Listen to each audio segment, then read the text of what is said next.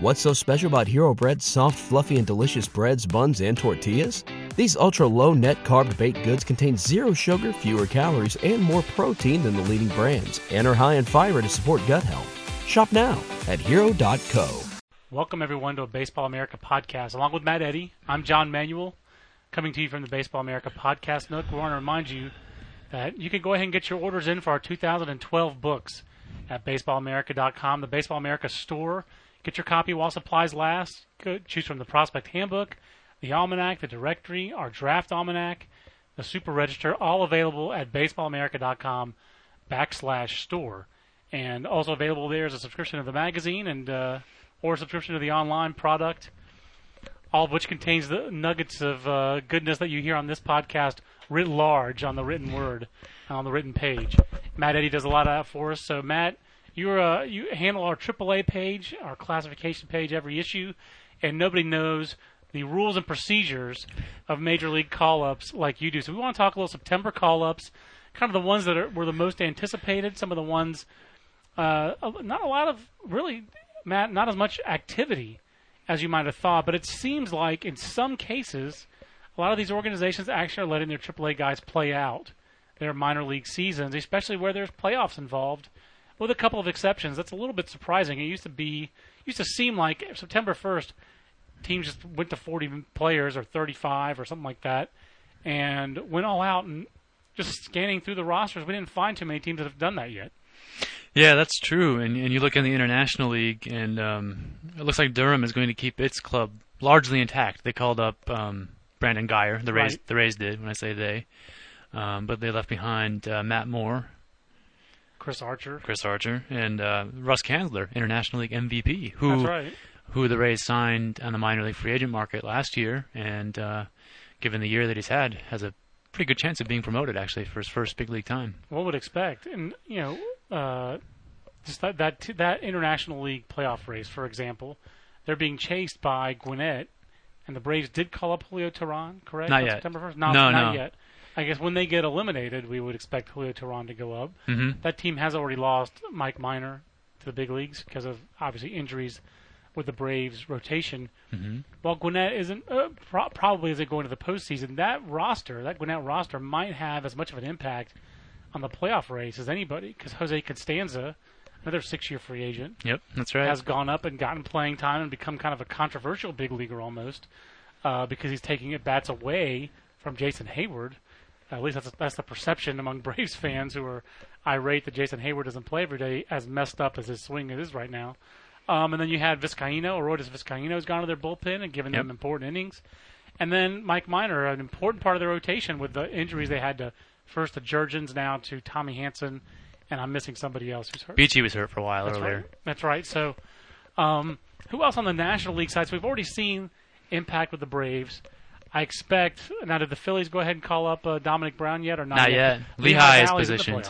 They are positioned to make the playoffs, yeah. He would probably be the only actual prospect that Lehigh Valley would send up, correct?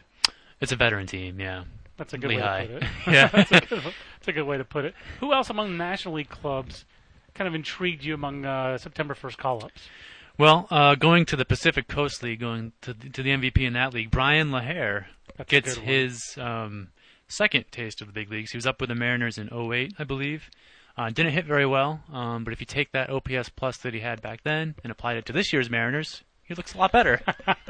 Anyway, could he be another Mike Carp? I mean, Mike Carp's a guy who'd been up, wasn't ever really an elite prospect. I think he might have made a Mets top 10 one time. Carp, yeah. So he was a guy, never really controlled the strike zone, became a minor league free agent. This year he's become one of the better hitters for the Seattle Mariners. I'm not sure how much that's going to last, if it's for real or not. Mike Carp certainly looks for real, though. Yeah, he looks like he could be a productive player. Yeah, Mike Carp. Could Brian LaHair be that kind of guy? I think LaHair could be maybe a Garrett Jones kind of guy, somebody a little overlooked.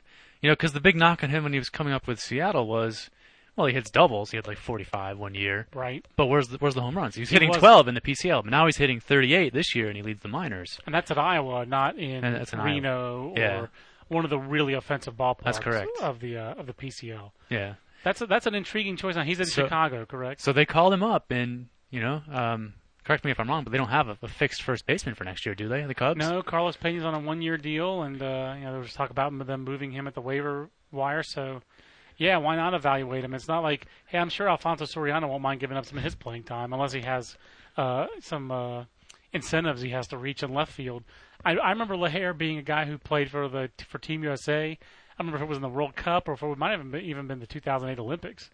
Yeah. I think he might have been on that Olympic team. He's the pride of Worcester, Mass. I think of that as the Jason Donnell Olympic team. I think most people think of it as the Steven Strasburg Olympic team, seeing as how he was the Shaq of that, or the Christian Laettner, I guess, of that team. Christian Laettner. The problem was that Strasburg, the college guy, was the most talented player on the team, as opposed to the pro guys who were on that team. I think LaHair might have been on that club. He's just like a perfect guy, especially for a manager like Mike Quade, to be the perfect manager to give this guy, okay, we're going to run you out there 20 times in September. How much do you think a September evaluation of a player like Brian LaHair tells you?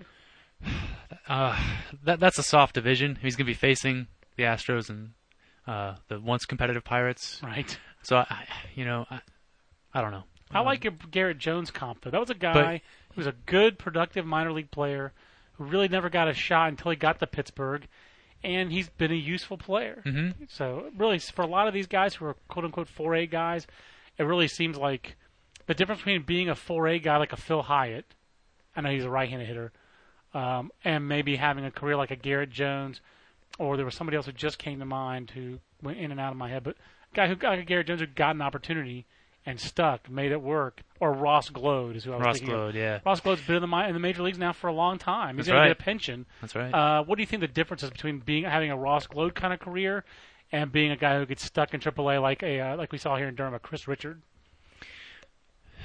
Well, LaHair with these, he's hit more than 30 home runs in the past 2 years. In each of the past 2 years, he's only 28. That's a big part of the difference. He was athletic enough to kind of play a little bit of left field for Tacoma, but I don't, he's playing first base only these days. Seems like trading some of that athleticism for better power is a trade that all those players should try to make. Yeah, yeah.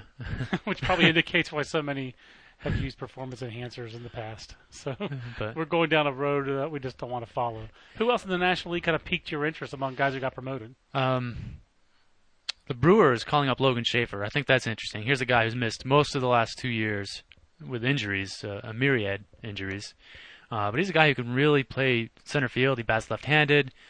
He's a perfect guy for Milwaukee. They need a top-of-the-order guy who can hit lefty. Right. Like next year's Nyjer Morgan, essentially, is what they need. That's a great point. He's a guy they've really indicated steady interest in the last couple of years, like you said. He had a good year in the Florida State League a couple of years ago. Batting titleist. Was he a batting titleist in the FSL? Went to Cal Poly, if memory serves. I remember at that time and in the Brewers organization, the comp on him has always been Steve Finley. That he's a slender slasher type with really good defensive chops in center field. And, of course, Steve Finley hung around the big leagues long enough that he figured out how to hit home runs. That's right. Now, there could have been something else going on there, too, the era that he played in. But Logan Schaefer, I don't think the Brewers are under any misconceptions that Logan Schaefer's a power hitter. I think of him as a slasher, a line drive guy, and a defensive center fielder. And probably his return to health, I know he turned a triple play this year where he had a line drive off his head basically in center field and made a nice catch and started a triple play. Would seem to fit for them, like you said, for next year. Maybe good insurance for them this postseason. That's a team we think is a postseason lock. They just got swept by the St. Louis Cardinals as we record this, and their lead shrunk to 7.5 games. They didn't call up Bully Peralta yet, though, did they? No, and they may or may not. Let's see, Nashville is not going to make the playoffs. Okay. So if they're going to call him up, they probably would do that. The rotation's set. They got 5 guys they like. Right. Everybody's healthy. They wouldn't need him for the playoff roster. They did call up Martin Maldonado, a strong defensive catcher. Best defensive catcher in the Southern League, a finalist for Baseball America's Captain's Award. That's right. Our first award on the minor league's best defensive catcher. Don't expect him to ever hit. He's just going to be like Humberto Quintero probably offensively. I think he threw out 52% of opposing base stealers. But excellent defensive player. And especially if down the stretch of the year they maintain this lead and they're able to clinch early, give Jonathan Lucroy a couple days off, and have a guy out there who can catch your starters, who can catch Zach Greinke so he broods less frequently than is usually the case. I think, go ahead. I think there could be an interesting situation in Colorado if the Rockies call up Drew Pomeranz, which they seem to be angling to do. Pomeranz being the key player they got for Ubaldo Jimenez. Right. They already called up Alex White from that deal, so that was White was already on a 40-man roster because the Indians had called him up earlier this year. Mm-hmm. You also noted for the Cubs, I meant to talk about that. So they also called up Brett Jackson. They did not. He's on. They did not call. He's on the Jackson. AFL roster. I'm not Okay. sure what they're going to do with him. Okay. I'll be interested to see why. Well, I'm surprised that he hasn't come up yet. Or like a guy like a Josh Vitters who had a good year and finished strong in August. It seems like September is a great time to evaluate those guys. Now, getting back to the rules and procedures kind of stuff we talked about, this year's Rule 5 draft, who needs to be protected in this year's Rule 5? Is it 07 high school? 07 high school, yeah. 08 07 college. high school, 08 college. So 07 high school, your Josh Vitters was your third pick of that draft. That's right. So it's time. So if you're going to have to protect them in November anyway, that's a good point. Why not go ahead and call those guys up now? That's a team that's trying to be sold, correct? Or did they I find think a buyer? they did get sold. The Ricketts family's in charge out there now, yeah. Just the financial aspect of calling a player up. Paying 1/6 of the minimum. And we're talking about the Cubs going across town with the good guys. Good guys. Now, the White Sox were one of the more active teams Yes. here, Matt. They called up Shane Lindsay, the Australian. They called up Addison Reed from the 2010 draft. They called up, right before September 1st, Donnie Lucy and Tyler Flowers because they have no healthy catchers anymore. I guess there's actually really Tyler Flowers. I think Lucy was up there. They called up Eduardo Escobar, which is a real surprise. Yeah. And no surprise, they called up their top prospect, Dayan Viciedo. Mm-hmm. It sounds like Viciedo, this is going to be one of those what-if games, I think, for White Sox fans. I'm sure they've already played it, Matt. Do you think the White Sox fortunes would have been any different this year if instead of going out and signing Adam Dunn as an off-season free agent, a move that seemed like a smart move at the time, a lefty complement to all their big right-handed bats like Carlos Quentin and Paulie, and supposed big right-handed bats like Alex Rios. Dunn seemed to fit in with them right now as a lefty bat, but he has fewer home runs now than Brent Lillibridge, who's about as big as his left leg. So, yeah, Lillibridge has more home runs. So, do you think the White Sox, could the good guys be closer to the White Sox if they just subbed in Dayan Viciedo for Adam Dunn all year? I think that would have been a short-term win for them, but probably a long-term loss because I think the development year in Charlotte really helped Viciedo because he got a lot better in AAA this year. If you just look at his 2010 numbers to this year, he's just better across the board. Better making contact, better drawing more walks, playing a new position. You wrote about that in Prospect Pulse. The managers, when you did IL, the managers loved him. Were impressed with him. I mean, that was getting votes for most exciting player for Dayan Viciedo. Now, he was the most exciting player when he was 15 at the Pan Am Junior Championships when he first burst on the scene and then almost made the Cuban World Baseball Classic team as a 16-year-old for the inaugural World Baseball Classic. But now he's, 21? 22. 22 years old. So I guess he was actually 16 for that 06 World Baseball Classic. Almost made that roster. Was on their preliminary roster, which was like you had to have 35 guys, 40 guys, whatever it was. So right-handed power, again, he fits right in with what they already have. Yeah. So you can see why they went out and got Dunn. You can see why if any team should actually have Juan Pierre on their roster, it's the good guys. He actually makes some sense for them. You can see why they thought that Mark Teahen would work for them. Yep. Because he was a left-handed hitter. But if Dayan Viciedo were left-handed, I think he would have been in Chicago all year, and they never would have gone out to get Adam Dunn. That's a great point. Because before this year in the minors, he didn't even hit right-handers anyway. So Right. So I think for next year he'll be fine. Addison Reed though, and Eduardo Escobar, those are surprises. Did Escobar come up at all in the IL calls this year? No, he didn't. It was a pretty good year for defensive shortstops, and that would be the area he would draw attention. You had Zach Cozart, Jose Iglesias. Good point. And others. But those are the big two. For AAA, that's two pretty good shortstops. You don't get too many of those kind of guys. And Addison Reed is a guy I'm trying to think about. Third round last year? Yeah, now this was Steven Strasburg's closer. That's right. In 2008 and 2009. I don't think he's any relation to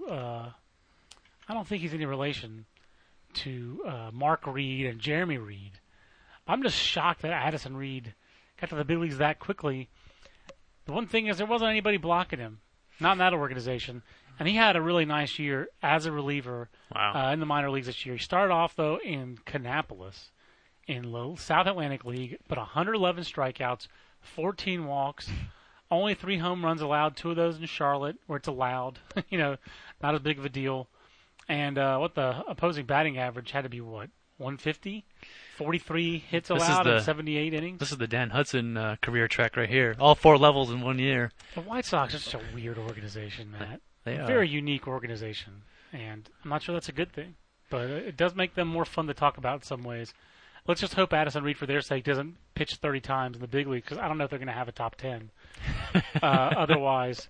But it's also good for them that they're getting something out of Addison Reed from last year's draft, because Jared Mitchell had a pretty brutal 2011 season. He did. I believe he leads the minor leagues in strikeouts. Does he? You didn't mention Shane Lindsay, whom they called up. Either. I didn't. I don't know how I didn't mention the Shane Aussie. Lindsay. Crikey, give us some backstory on Lindsay. Shane Lindsay, this was funny. I Googled Shane Lindsay on our website and came up with, I guess it was 2005. I'll have to look that up. He was the number 1 prospect in the Northwest League as a Rockies farmhand. And Will Kimmey, the late, great Will Kimmey, well, of course he's not late of Baseball America. But Will Kimmey did the chat that year into the Northwest League rankings. And that was the absolute right call. And that was not exactly a big year for the Northwest League. Let's read that top 20. Shane Lindsay, Donald Veal, Taylor Teagarden, Nick Hundley, Kung Fu Panda, Pablo Sandoval at 5. So again, we didn't rank Pablo Sandoval in the top 30 the year before he broke out, but we were on Pablo Sandoval.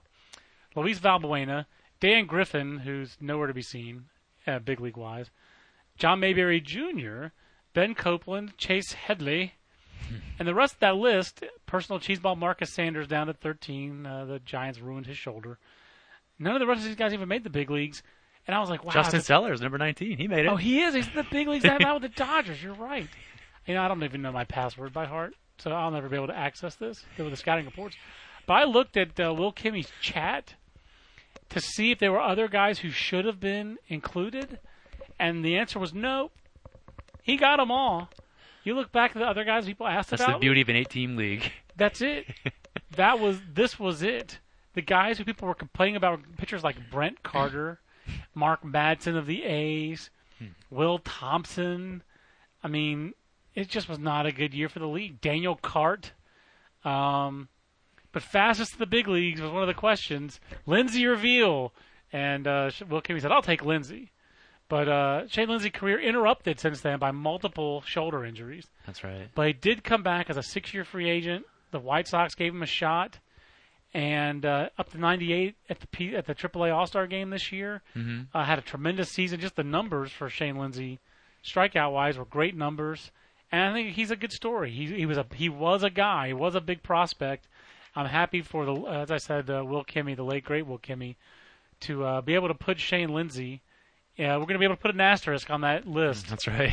Past big leaguers. Of course, we could put one by Donnie Veal too, by virtue of the Rule 5 draft. That's right. But this was this is a legit one. It is legit. So this year he starts off. This is awesome. Our stats database starts off with Melbourne in the Australian Baseball League last winter, where he gave up 17 runs in 7 2/3 innings and walked 10. But this year, command is never going to be his forte. 51 walks in 64 innings at AAA Charlotte, but 78 strikeouts. So 11 strikeouts per 9. And if there's any organization that's going to give a power arm like that a chance, hey, I would take my chances with the White Sox because Don Cooper's their pitching coach. Yeah. And he's pretty good. He doesn't give up the hits, though, He doesn't. 28 hits allowed in 64 walks innings. don't advance the base runners. That's right. A walk is not as good as a single. 59% of his pitches for strikes, according to MILB. The whip is manageable. It's 1.24 in AAA. It is manageable. He just walks everybody. So. And Sergio Santos has shown that you give Don Cooper a raw power arm, and he's going to get something out of it. So maybe one day the White Sox will have enough buffer in the bullpen for them to wise up and put Chris Sale in the rotation where he belongs. But it's the Baseball America podcast with John Manuel and Matt Eddy. Matt, who else in the National League among the call-ups piqued your interest? Anybody of interest that you liked? Absolutely. Let's talk about Brad Brack. Brad Brack. With the Padres. 42nd rounder from Monmouth. That's awesome. Cal League pitcher. I don't know about pitcher No, of it the was year. last year. I think he was the pitcher of the year. He was something of the year in the For Cal like League. 43 or 41 saves last Yeah, year. to match his draft round. That's it. So Nice. then he goes from Double-A this year right up to the big leagues. And what I thought was fascinating about Brad Brack's call-up, aside from his backstory, is he got called up on the same day that the Rangers called up Mark Hamburger, That's right. a non-drafted free agent from like a community college in Minnesota. Yeah, something like that. So, was he originally signed by the Twins and then traded to the Rangers in some deal? Yeah, for Eddie Guardado, I believe. I think you. So, Wow. so these guys here, you know, they Who are these guys? they're both fastball reliant right-handed relievers. Arm strength. I like the name Mark Hamburger better. But I can tell you that last year Brad Brack pitched in the Futures game, in the Rising Stars game, I should say, in the Arizona Fall League, and he was Darren Sutton's pick to click. Wow. Not that Darren knows a whole lot about anything. He is the son of a big leaguer, and he is a broadcaster. He sees a lot of big league games. But being able to work a couple innings of that game with those guys, he loved Brad Brack. He loved the backstory. He loved the aggression. I think he may have talked to a scout who really liked Brad Brack. I don't think we like Brad Brack as much. But again, you're looking for a reliever. He throws strikes, 12 walks all year in 72 innings. He misses bats, 94 strikeouts. I think it's unlikely that he's going to have anything more than a Luke Gregerson type of career. Mm-hmm. But there are worse careers to have than a Luke Gregerson type of career, especially with a 40-plus round pick. Mm-hmm. So He- I like story. Brad Brack. Good story. But I don't like him as much as Mark Hamburger. Okay. Sounds like Mark Hamburger has stuff. Up to Mhm. 97 miles an hour, decent slider. Again, I think his role is always going to be up and down setup guy. But non-drafted free agent to the big leagues, hard not to like those stories. Yeah, within 4 years. Yeah. Yeah, I mean, like among domestic non-drafted free agents, who's the best big league non-drafted free agent right now? Is it Ryan Hannigan? Probably Ryan Hannigan or Brandon Beachy, I would guess. Oh, Beachy. It has to be Beachy. So that's- sorry, Ryan Hannigan. It has to be Beachy. That's the best development story the last couple of years for me. I got to hand it to the Braves. From a NAIA third baseman to big I league know. rotation in 2 years. You know, is I think he insane. had less projection than that. I believe he was a first baseman. I know that's third base is what people say in the major league broadcast, but I believe he was first base closer for Indiana Wesleyan. That's just crazy. It is crazy. That's just tremendous scouting. I know in the American League, one of the things that jumped out to me as I was scanning American League clubs, Matt, we didn't have a lot of movement among American League clubs. You know, the only guy the Red Sox called up was Felix Doubront. Mhm. Certainly the most anticipated September call-up was Jesus Montero. Yankees fans very excited about Montero being called up. He may not have been called up early had AAA Scranton not failed to make the playoffs for the first time. Yeah. Now, do you expect Dylan Betances or Manny Benuelos to get called up? I expect that Betances will. Benuelos will not because he doesn't have to be protected on the 40-man yet. Betances does. It would not shock me if he wound up getting a promotion. And he pitched well down the stretch. What in the International League this year, what was your impression that people had of Montero? He was included in that article, I believe you had with Viciedo. Mm-hmm. The numbers for Montero were the worst of his minor league career, but that just means they were merely good, Mhm. not tremendous. What's the general consensus you think on Montero as a player and the anticipation of it? What do you expect him to do? Can he help the Yankees down the stretch in September? Well, his performance line this year suggests that he can help against left-handed pitchers. He didn't hit right-handers with the same authority he had in the past. I mean, it could just be a blip. Could be. To me, he seems like the sort of player who wasn't necessarily motivated this year. Repeating a level is not easy for a 20-year-old, No, 21-year-old. I think he'll be a player who will be better in the big leagues than he was this year. Maybe not as good right away as he was in 2010, but Do you think what are the chances, what are the odds that he is Josh Phelps Part 2? A guy who's so big that at an early age he had the athleticism and flexibility, but the bigger he gets and just the older he gets, not that he's old, but the older he gets, the stiffer he is and the more difficulty he has in his premium right-handed breaking stuff, which he seemed to exhibit a little bit of in AAA this year. yeah, that's a possibility. It's not like the most traditional swing either. Right. He's not a traditional guy. You might look more for somebody like kind of a lesser knockoff version of Carlos Delgado, I guess, if you're looking for somebody switching off catcher. Yeah. I don't think he's going to be as good as Delgado, but If he were left-handed, that would be... Yeah, because he has that hand-eye coordination and that aspect of his game that maybe Josh Phelps didn't have quite to that extent. That natural timing mechanism that people talk about, hitters are born, not made. If you believe that, then he seems to have that. Right. That natural hitting rhythm that makes you a player. And conversely, the only guy the Red Sox called up was Felix Dubron, who's already pitched. I guess he threw a pickoff play, throw off Mark Teixeira's knee. So he's already contributed for the Red Sox. I would like to see the Red Sox give LaVarnway some more playing time. If it gets to a point where they can, have that luxury. Speaking of guys who are 6'4" catchers, I know that's going to be very interesting to watch he and Montero develop in the next few years. It really is, because the Red Sox seem like they rescued Jared Saltalamacchia this year. Mm-hmm. They have a young, productive catcher. As he split time, but he still hasn't caught 100 games in a season, in the major league season. He's not going to this year, I don't think. Could LaVarnway push him off of that, or is LaVarnway better suited as a DH/catcher like we think Montero will be? I know, that's so tough. I mean, is a team like the Red Sox going to commit to someone like LaVarnway as a backup catcher? Probably not. Yeah, you certainly can't have a defensive liability behind the plate when you're in the same division as the Rays. So it's not the kindest thing to say, but really only an injury to Saltalamacchia, I think, or a complete collapse. A meltdown back to 2010. Yeah. Or 2009, Jared Saltalamacchia. It doesn't seem like there are a lot of other young guys who are really going to make an impact on a pennant race, Matt. The Rangers also called up Leonis Martin. That was slightly again before rosters expanded. We've talked a little bit about Martin this year. Cuban, I don't know, you want to say defector, emigre, whatever word you want to use. Cuban got $15 million and a 40-man roster spot this year when he signed. Wasn't great at AAA. I don't think this is a guy who I don't expect to see Leonis Martin on their 25-man postseason roster unless he's the 25th man. Yeah, which is possible because they're play probably going to go down to 10 or Perez 11. Type. Right. 10 or 11 pitchers. Right. That opens up a space. He's not an 80 runner, but I could see him being a defensive replacement pinch runner in the Fernando Perez mode. That's exactly what he's going to be for this year, yeah. I think he has a shot to be a regular maybe your next second year. Lefty pinch hitter. I don't know. Right. But, I mean, for them, it's not a full season, but if Nelson Cruz gets healthy, I would imagine that the Rangers, even at the end of the year, if he's fresh, you might have to see a lot of Josh Hamilton in center field or David Murphy in center field as opposed to Leonis Martin. I don't see Leonis Martin getting a lot of regular bats out there. But he probably does take Bourbon's potential spot. I agree. So. I think that ship has sailed for Julio Bourbon. Meanwhile, chasing the Rangers, Los Angeles Angels of Anaheim, you've done their top 30, and kind of a guy that we've always been intrigued by, Jeremy Moore, getting his first promotion to the big league. What's the story with Jeremy Moore?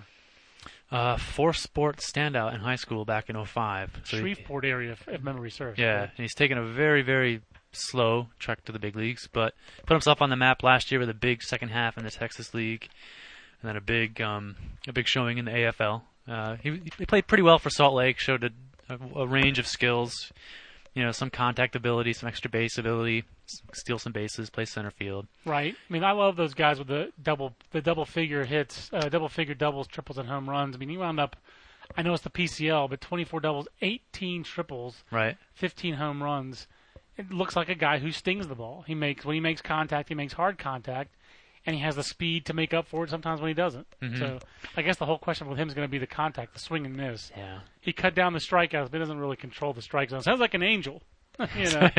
He's he bats lefty, so he'll be somebody's fourth outfielder. And for them, I mean, let's face it, they already have 4 outfielders. Who knows what they're going to do in this offseason? With Borjos and Trout, for sure, are going to be there. We have Torrey Hunter in his decline, but he's come on down the stretch, having a respectable season. Mm-hmm. And what's left of the corpse of Vernon Wells, who I think we all know that was a bad contract, and we all knew that was a great trade when the Toronto unloaded him on the Angels. I don't think anybody saw this happening for Vernon Wells. I mean, it's a complete and utter collapse. I mean, it's not a great year by Torrey Hunter when you're slugging .423, but I mean, the 755 OPS is probably league average in the American League this year. Vernon Wells, last I checked, had a on-base percentage of like 250, 252? To 238. His slugging percentage actually is pretty close to that of Torrey Hunter, which is shocking. Torrey Hunter, a .423 slugging and a .391 for Vernon Wells. But it looks like that's Jeremy Moore. They're going to have to, with these overpriced corner outfielders, Jeremy Moore's best case is being the fourth outfielder if they were able to get rid of Vernon Wells or Torrey Hunter. Yeah, I think he's probably slated for Salt Lake again next year, but it's only be a second option year. Is Efren Navarro, who they also called up here, is he a factor for them at all? What's the story with Efren Navarro? He did get recognized as a top defensive first baseman in the PCL. Nice. Let's see how he hit there. 25-year-old left, and he hit 317. He's not. Let's put it this way: he's no Mark Trumbo with a stick. He might have to wind up being Mark Trumbo's caddy. That'll be fascinating to watch what the Angels do next year. If Kendrys Morales comes back, A, I would imagine he'll be a little chubbier. B, he'll probably be a DH. Yeah, if Abreu's gone. That's what I'm saying. So what do you do with Bob Abreu? And Mark Trumbo ain't going anywhere. Unspoken, when we always talk about the Angels, I haven't seen it come up much. Howie Kendrick having a tremendous season for the Angels. That's a big reason why the Angels have a chance to are still in this race. They're big three starters. I don't see Moore or Efren Navarro really making too much of an impact down the stretch here. You do also you've done some Mariners rankings in the past. They kind of clean house a little bit here, I guess, Matt, in the last couple of weeks with Matt Mangini and Matt Tuiasosopo. Yeah. Tuiasosopo was, what, a supplemental first-round pick? Third-round pick. Third-round pick. But they're first that year. I think his third-round draft pick signing bonus record got beat this year by somebody. Okay. But, yeah, $2.29 million bonus. Now, they're going to re-sign him, I suppose, but he's off the 40-man roster. What happened in his career? Why did he, a little bit off the 40-man subject, but what's your assessment of why the Tuiasosopo gambit did not work out for the Mariners? Well, I guess the biggest thing is he just couldn't handle shortstop, and then his bat never developed like they thought it would, because he's more of a two-sport guy in high school, right? Right, he was a football guy. Definitely a football guy. So, I mean, 25 years old. Never really developed a feel to hit. He hit some home runs at various stops, but never an eye-opening number, and, couldn't play short and couldn't hit like they expected, so... That was an amateur scouting department that made some spectacular misses early part of the decade. Michael Garcia-Parra and Matt Tuiasosopo are two that really stick out as high-dollar guys who did not succeed. And right on through Jeff Clement and Josh Fields, Yeah. Fields not the reliever. Yeah. Not the 20-home run now in Japan corner infielder. But they called up Sean Kelly, Chris Jimenez, and Cesar Jimenez. So we have our Jimenez-Jimenez double. But again, that's another. I think one of the things that we've seen here, Matt, is that most teams, if they had a guy who they thought could help them this year, or they really wanted to evaluate, they called him up long before September 1st. How anachronistic do you think the deadline, this September 1st roster expansion is? Do you see that as being the kind of thing that might be addressed in a future CBA, where they change those protocols? It seems like there is some movement for having September pennant race games not decided by bloated rosters. Yeah, I mean, the one player development benefit of it is that you can evaluate a player and they still qualify for the Rookie of the Year the next year, because those don't count as service. Those days don't count against their service time, but I don't know if that benefits the clubs in any way, except for a little publicity, but it probably costs you down the road. Right. I hadn't thought about the publicity positives. I was trying to think, what are the positives out of that? Yeah. Getting a guy's feet wet under less pressure. Yeah, I guess the thinking is a team will say, well, if this guy's going to factor for us next year, let's see what we have in September when the stakes are low. And at the same time, you have teams that say, "Hey, let's September evaluations really don't matter. You can't tell anything by September." That's what Scott said all the time. Exactly. Yes. So, but like the Dodgers, you wrote down Dana Evelyn. I saw he was pitching in Pittsburgh. I think that he's had some success there in the past. What's notable about They've him already is called up all their guys, like you said, like Justin Sellers. What's notable about Evelyn is he survived Albuquerque. He actually had a pretty good year. Did he really? In one of probably the most difficult pitching environment in the high minors. Matt, we mentioned AAA playoffs. Wrapping up this podcast, we've got your IL playoff picture pretty much set, PCL picture pretty much set, AAA championship in Albuquerque this year. Who's your pick? I'm going to put you on the record. Who's your AAA national championship pick? Last year it was Mike Sarbaugh and his Columbus Clippers. They're always good, Pretty good this year, even without Chisenhall, Kipnis, again, Alex White. A lot of promotions and trades and that kind of stuff, and yet still a fine year for the Columbus Clippers. Yeah, well, they lost Jared Head. That's he got called up to the Indians. So another non-drafted free agent. That's right. Add him to the list. That's right. Put a star on that guy. Mark Hamburger. if Durham's big three is right, I mean, Matt Moore, Chris Archer, Alex Torres, they're going to be tough to beat. It's going to be hard to find better power pitching than that threesome. They're, who's going to close out the games for them? I don't, because right now Rob Delaney is their closer. I guess actually Rob Delaney is their closer. To me, they are actually a good playoff pick. I don't know who the PCL rotations are, but I can't imagine there's one that's got more. I mean, Alex Torres is a 5-inning pitcher, but Durham is. It's so ridiculous to say this. Their team constructed for the postseason. It is amazing to me. Top heavy roster. Well, obviously we're too close to it because we go to a lot of their games. But it's amazing to see a AAA team with that kind of record when they've really not had 5 starting pitchers all year. The back end of the rotation has been filled out the last 2 years by relievers who masquerade as starters. Last year it was Richard De Los Santos, who pitched too many innings, so he blew his arm out, hasn't been healthy this year. Brian Baker. This year, Brian Baker, some last year too. Dirk Hayhurst, the most famous 4th starter, disabled list AAA veteran in the minor leagues. They started Lance Cormier for a couple of games this year. They've had a Johnny Holstaff a lot of games, and yet they still have getting ready to win another. It'll be, I guess, the 11th time in 14 years they'll go to the playoffs as a AAA team, which is ridiculous. That kind of consistency in any level of baseball I think, is admirable. So they're definitely going to be stocking up for next year when the AAA championship game is in Durham. What are the chances that? Well, I know that Matt Moore wants to pitch in Albuquerque. He's an Albuquerque guy. He's a New Mexico guy, I should say. Moriarty High School. He wants to pitch in the AAA National Championship. I don't think there's any other pitcher who can say that. I think Matt Moore is the only guy. Maybe Tyler Sturdivant, who went to New Mexico State. I forget where Tyler Sturdivant's pitching, but maybe if Danny Ray Herrera gets traded again. That's right. Maybe he would. That's right, because Buffalo's not going there. Is what you're saying? You're saying Buffalo's not going to make the AAA playoffs? That's what I'm saying. You're on that limb. But I don't know who I'm picking. Who's the PCL favorite? Yeah, the River Cats are always tough, but they called up Josh Outman and. Oh yeah, they did call up Josh Outman, Neil Wagner. Their starting catcher, Anthony Recker, Jason Rice, whom they just acquired. But they have Landon Powell, though, I believe. They do have Landon Powell. So the veteran. And Chris Carter and Michael Taylor and Adrian Cardenas. That's a good team. Wow, that's a loaded lineup. That's a good team. They lost Jamal Weeks early on. They did. But that's a pretty loaded lineup for a AAA team, and I think all the, obviously your A's fans, maybe to coincide with the release of the Moneyball movie. That's right. Sacramento can win the AAA National Championship. If only Nick McCurdy were their shortstop. I think it's Josh McCurdy. Josh McCurdy. No. Whatever. Where's Brant Colamarino when you need him? Colamarino's got. Can we say that on this podcast? Colamarino's got titties. We're saying it. And if JJ censors that from the podcast, that's fine too. Michael Taylor with a bounce back year a little bit this year, that fine 456 slugging, and I'm picking Durham. I'll pick Durham over those guys, over the River Cats. Expect Kanzler to go nuts. Little Tim Beckham. Do you like Russ Kanzler as a prospect? I like what he's done this year.